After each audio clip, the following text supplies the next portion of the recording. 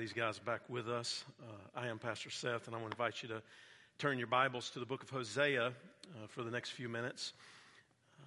The message today is entitled, The Relentless Love of God, and we are beginning a new series. We just recently finished our study in 1st and 2nd Timothy on distinctives of a gospel-shaped church, and for the next 12 weeks, our focus is going to be on the subject of return, lessons from the minor prophets.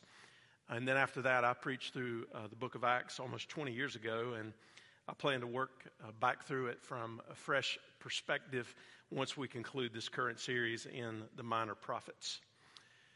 It was 1917 on a piercing winter night in Greenwich Village.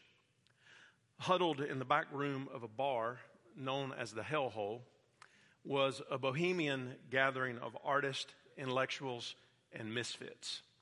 Among them were the country's premier playwright, Eugene O'Neill, and the left-wing journalist, Dorothy Day, who was his close friend and confidant.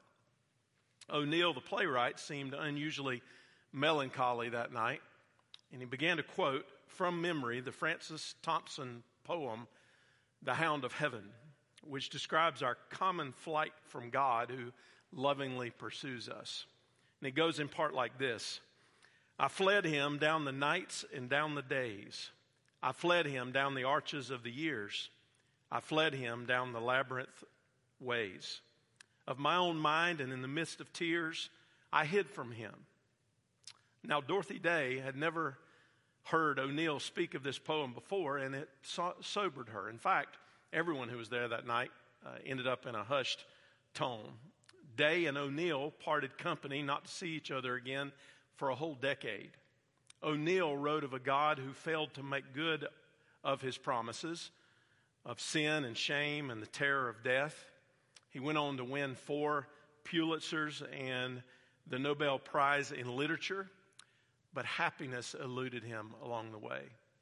Day married twice, finally bore a daughter by a man she never married, and in December of 1927, she surrendered to the relentless pursuit of God. She lived a life of poverty with no income and no security, and she cared for the homeless on the streets not far from the hellhole. She wrote of a merciful God.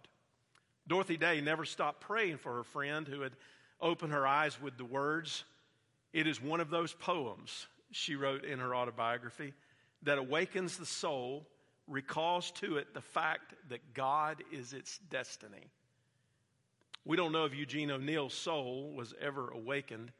What we do know is that while he was on his deathbed in Boston in 1953, Dorothy Day was there with him once again. She summoned a priest to his side. Keeping vigil, she prayed, and she prayed that he would at last unclench his fist and grasp the hand that had been reaching out to him for so many years.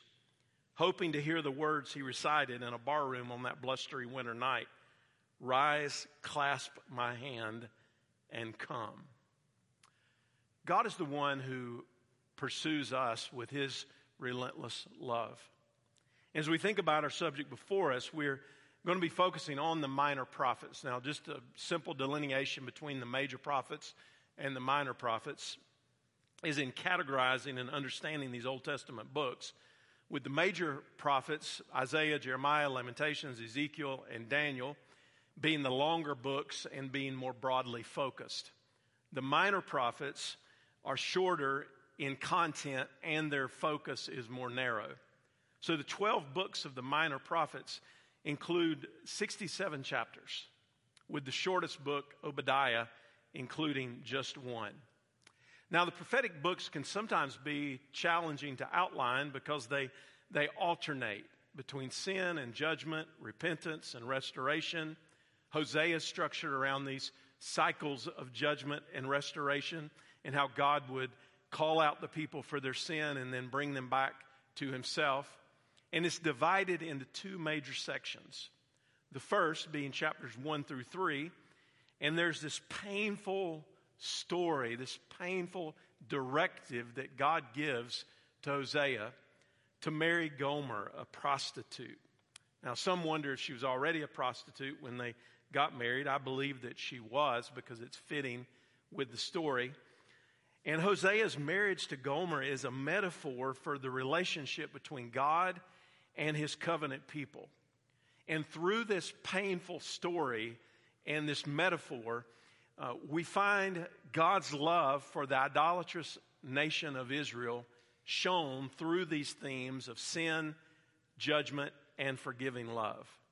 Now, this wife that he married would bear him 3 children.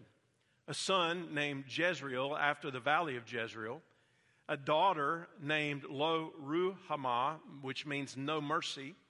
And a son named Lo-Ammi, which means not my people. All of these are significant because of God's relationship with Israel. Hosea 1 in verse 1 identifies the prophet Hosea as the author of the book.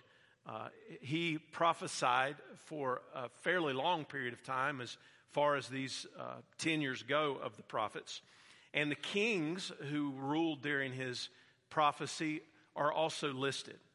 He wrote the book to remind us and Israel this: God is a loving God who can and should be trusted for deliverance. God is a loving God who can and should be trusted for deliverance. Now, the northern kingdom struggled with religious pluralism. They especially had this issue of worshiping the false god Baal. Baal was the storm god in the Canaanite pantheon and was believed to be the source of rain and fertility on the land. God's steadfast love is shown through this long-suffering husband and this unfaithful wife. The second section is from chapter 4 to chapter 14, where Hosea warns the nation about the danger of worshiping idols, and then he includes the theme of restoration. So here was the issue. The people were guilty of covenant unfaithfulness, and yet the promise was God would restore them. We are guilty of sin, and yet the promise is God will restore us when we look to him in repentance. So I want us to focus on several sections of Hosea as we look at this thematically, and this will be the pattern for the coming weeks. And if you want a starting point, I'm going to begin in Hosea 4. I'm also going to make reference to Hosea 6, and then we're going to conclude with Hosea 14. And I want to show you in these few moments that we have together 3 actions of the love of God. 3 actions of the love of God. The first is this: the love of God warns. It warns. Hosea 4 and verse 6 says, "My people are destroyed for lack of knowledge because you have rejected knowledge. I'll reject you from serving as my priest. Since you have forgotten the law of your God, I will also forget your sons." So I want you to think about it this way. It's as though Israel is in a courtroom. God himself is the one who is bringing the charge against the people. He's bringing them into his court of law to make his point through the prophet. And it was a dark era in the period of Israel's history. The northern kingdom was in decline. They're going to fall in the 8th century BC. Apostasy is rampant. Things are bad. People have turned away from God. Hosea focuses on what are basically these temporary judgments that God's bringing about, including economic difficulties, famine, death, exile, and more. Further, God warned and sounded the alarm. He predicted that Assyria was coming in an invasion that led to the fall of Samaria. Now, what is clearly in focus here is the judgment of God. Sometimes we think about the judgment of God in a harsh sense, but it's intended to be an expression of the love of God.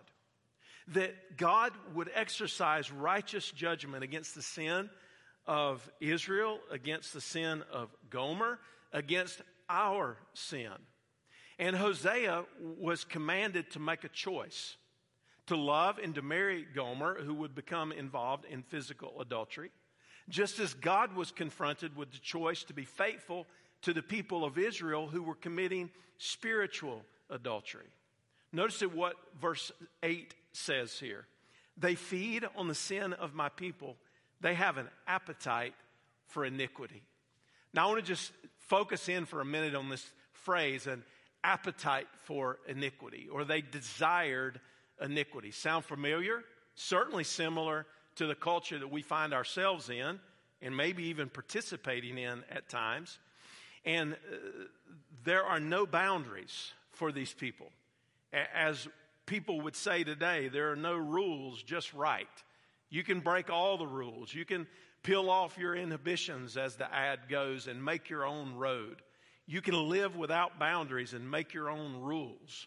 So here was a people who were guilty of swearing and lying and murder and stealing and committing adultery and breaking all bounds. And they had an appetite for sin. And the picture is of a people stumbling and it being so dark that the prophet is brought down to the level of the people. And the people were destroyed for a lack of knowledge. Now here's the issue, and this is the temptation for us as well. The people knew about God, but they did not know and obey God. They knew about who he was and what he had said, but they rejected knowledge, and that's a parallel to having forgotten the law. So they didn't just lack knowledge, they actively rejected what they had. They rejected God's law, and God warned them that he was going to reject them and their children, and destruction was coming. Now, let's put judgment in perspective from the biblical narrative. God is the judge of all the earth. Will not the judge of all the earth do right? It is a fearful thing to fall into the hands of the living God. Jesus is the agent who has been entrusted with judgment by the Father. He's committed no sin, and all judgment has been entrusted to him. A day of judgment is coming, and there are various judgments outlined in the Bible. The sins of believers have already been judged at Calvary. We will be judged and rewarded based on our service to God in this life as Christians. The unsaved dead will appear before God and answer for their sins at the great white throne judgment. And it will be the last word of a holy God respecting sin and unrighteousness and the people who have committed it. Hosea affirmed that after a period of judgment, God would pour out blessings. And this is part of that cycle that I was talking about, this repeated time and again. And it would appear in the latter days, but God's judgment will remain on them for more than 700 years. Now, the reference to the latter days, generally speaking and more broadly speaking, encompasses the church age. One commentator noted the first stage was the inauguration of Christ's kingdom when Jesus established the foundation of the earth.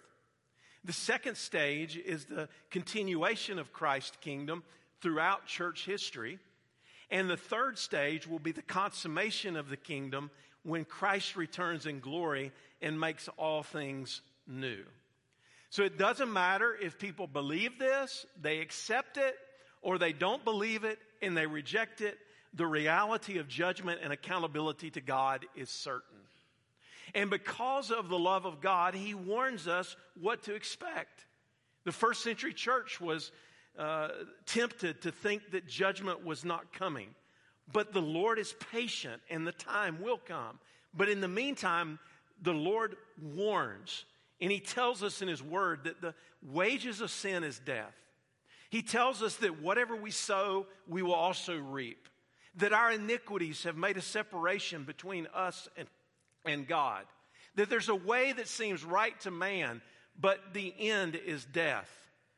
The wages of sin is death, but the gift of God is eternal life through Christ Jesus our Lord. So the first action of the love of God is that the love of God warns. And I'm here to tell you today, don't ignore the warning. The warning light is there for a reason, to tell you that there's a problem. And not only does the love of God warn, but the love of God also pursues. Now we pick back up in Hosea 6 and verse 1. Come, let us return to the Lord, for he has torn us, and he will heal us. He has wounded us, and he will bind up our wounds. He will revive us after 2 days, and on the third day he will raise us up so we can live in his presence. Let us strive to know the Lord. His appearance is as sure as the dawn. He will come to us like the rain, like the spring showers that water the land. Come, let's return to the Lord. Return to the worship of him from our idolatries. Put our hope in him rather than putting confidence in ourselves or anything that the world has to offer or any other creature in this world. We put our trust in him, and all the while he has been pursuing us. He's coming after us. He's wanting to warn us. He's wanting to tell us of his love. And in light of the chastening hand of God, Hosea leads Israel in what amounts to a prayer of humility. Hosea is trusting in the love of God, and he could see the living hand of God even in the midst of his being corrected. And the message contains both an exhortation and a promise. He has torn us, and he will heal us. He has wounded us, and he will bind up our wounds. He will revive us. And Hosea points to something here that seems humanly impossible. It seems like the people were far too gone, that the situation was too dark, that the circumstance was too serious. And yet Hosea says the Lord will revive us. He'll bring us back to vitality. He'll bring us back to new life. In contrast to our past failures, in contrast to what Israel had done, they were going to turn and become a source of healing and life by the grace of God. Now, there's an important expression here, after 2 days and on the third day. Now, just in a straightforward sense, it refers to a short period of time, indicating that the revival would occur soon. But God marks out here what seems like an impossible healing. What was done metaphorically for the nation of Israel, God's Son does for us. God's Son is the one who comes to us like the rain. He's the one who came on a mission from heaven to earth to seek and to save the lost and to pursue us. The scripture says in Psalm 23 and verse 6, "Surely goodness and mercy will follow me all the days of my life, and I will dwell in the house of the Lord forever." The original idea is to pursue or to chase. So I want you to think about it this way. God's love does not just come to us at a casual pace. Not at all. We are being pursued with an active intention to save. And he comes to us when we are most in need. God is the one who is as reliable as the sun. His love and his blessings come like the seasonal rains that Israel depended on for life. Most of those rains will come between December and March. The winter rains come at the beginning of the period of autumn, softening the ground for sowing. The summer's almost completely dry. The rain is eagerly sought. It's appreciated as a great blessing. And this is how the refreshing comes from the Lord to us. The Bible guides us to pursue God and promises that God is the initiator of those spiritual pursuits. And when we're pursuing him, he's already been pursuing us. I like the way A.W. Tozer put it. He said, "For all things, God is the great antecedent. Because he is, we are, and everything else is." He is that dreaded, unbeginning one, self-caused, self-contained, and self-sufficient. Tozer says we cannot think rightly of God until we begin to think of him as always being there and that he was there first. From the very beginning, God has pursued his people in his creation. Adam and Eve ran from God in the Garden of Eden, and yet God sought them out. Jesus taught the parables on the lost sheep and the lost coin to teach us that God pursues what is lost. And that's what Jesus came to do. Hosea 13 and verse 14 says, I shall ransom from the power of Sheol. I shall redeem them from death. And then he says, O death, where are your plagues? O Sheol, where is your sting? Compassion is hidden from my eyes. So as the love of God warned and the love of God pursued, he's making a prophetic point here in Hosea 13, because death was coming, but Jesus changes everything. And the Apostle Paul introduced this prophecy in 1 Corinthians 15. If you've ever been to a funeral especially or heard 1 Corinthians 15 quoted, you would have known immediately what this verse referenced.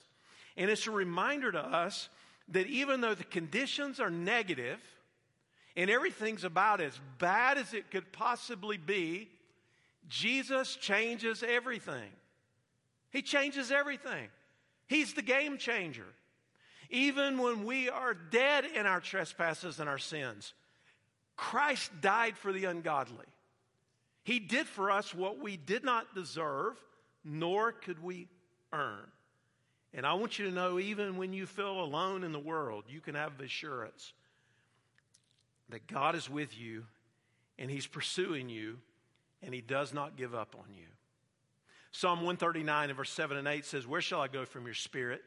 Or where shall I flee from your presence? If I ascend to heaven, you are there.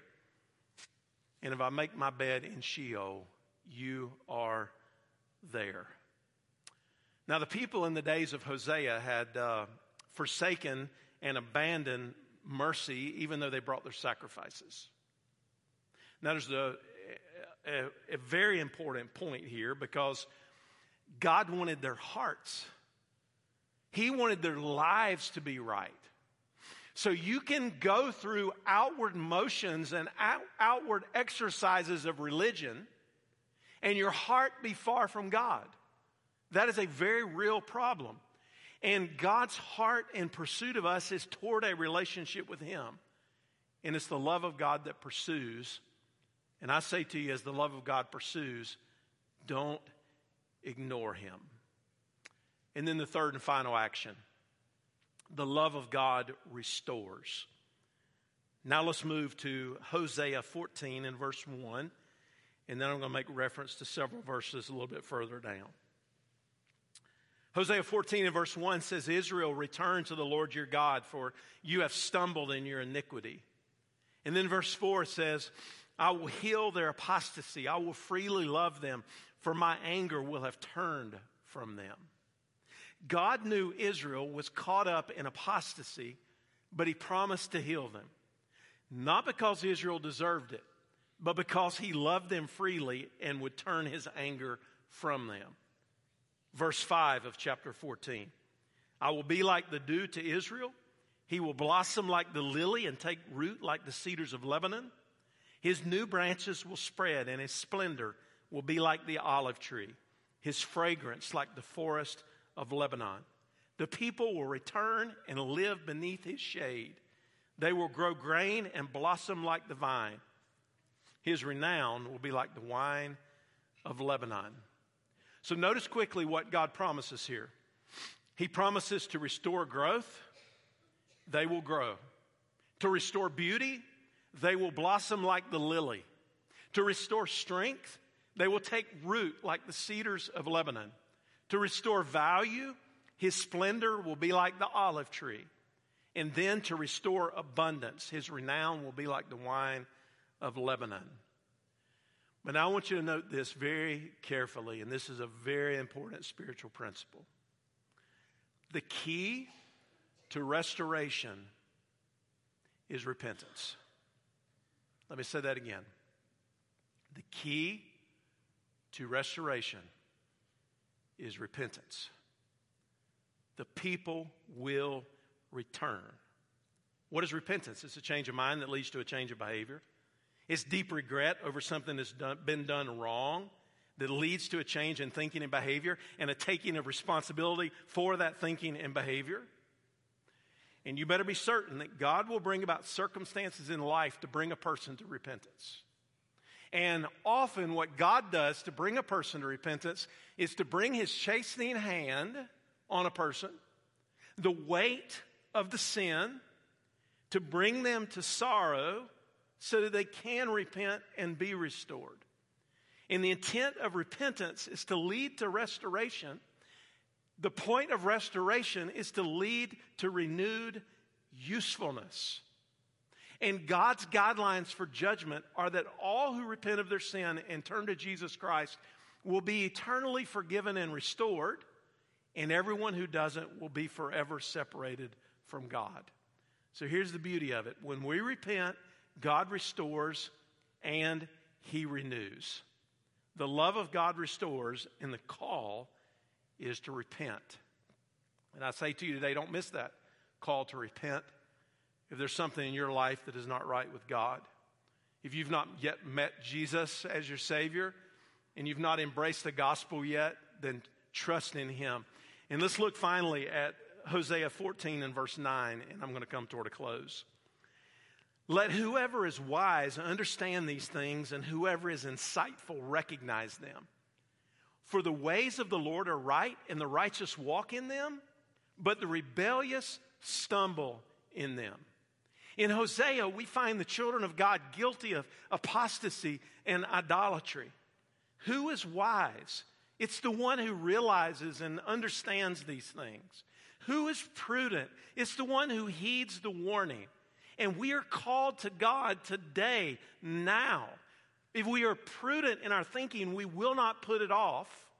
And we will recognize this. Hosea tells us here in verse 9, God's ways are always right. He'll never steer you wrong. He'll never send you down a dead-end road. He's always bringing us back, wooing us back to him, calling us to return. Let's bow our heads together for a moment as we pray, and then Chosen Road is going to close out our time, and then I'll be here in the front as we conclude the service. So, Father, we're thankful for this message today from Hosea, that you are the God who brings us to yourself, who restores us. When we repent, you bring renewal and restoration when we put our faith and our trust in you. I pray, God, if there are any who need to come to Christ and make him Savior and Lord today for the first time, that today would be the day. I pray for my brothers and sisters in Christ that might be dealing with something that they need to get right with God, that today would be the day they do that, and that they not live with the weight of unconfessed, unrepentant sin. Thank you for your love for us, God, that is beyond anything we could measure. And I pray it in Jesus' name. Amen.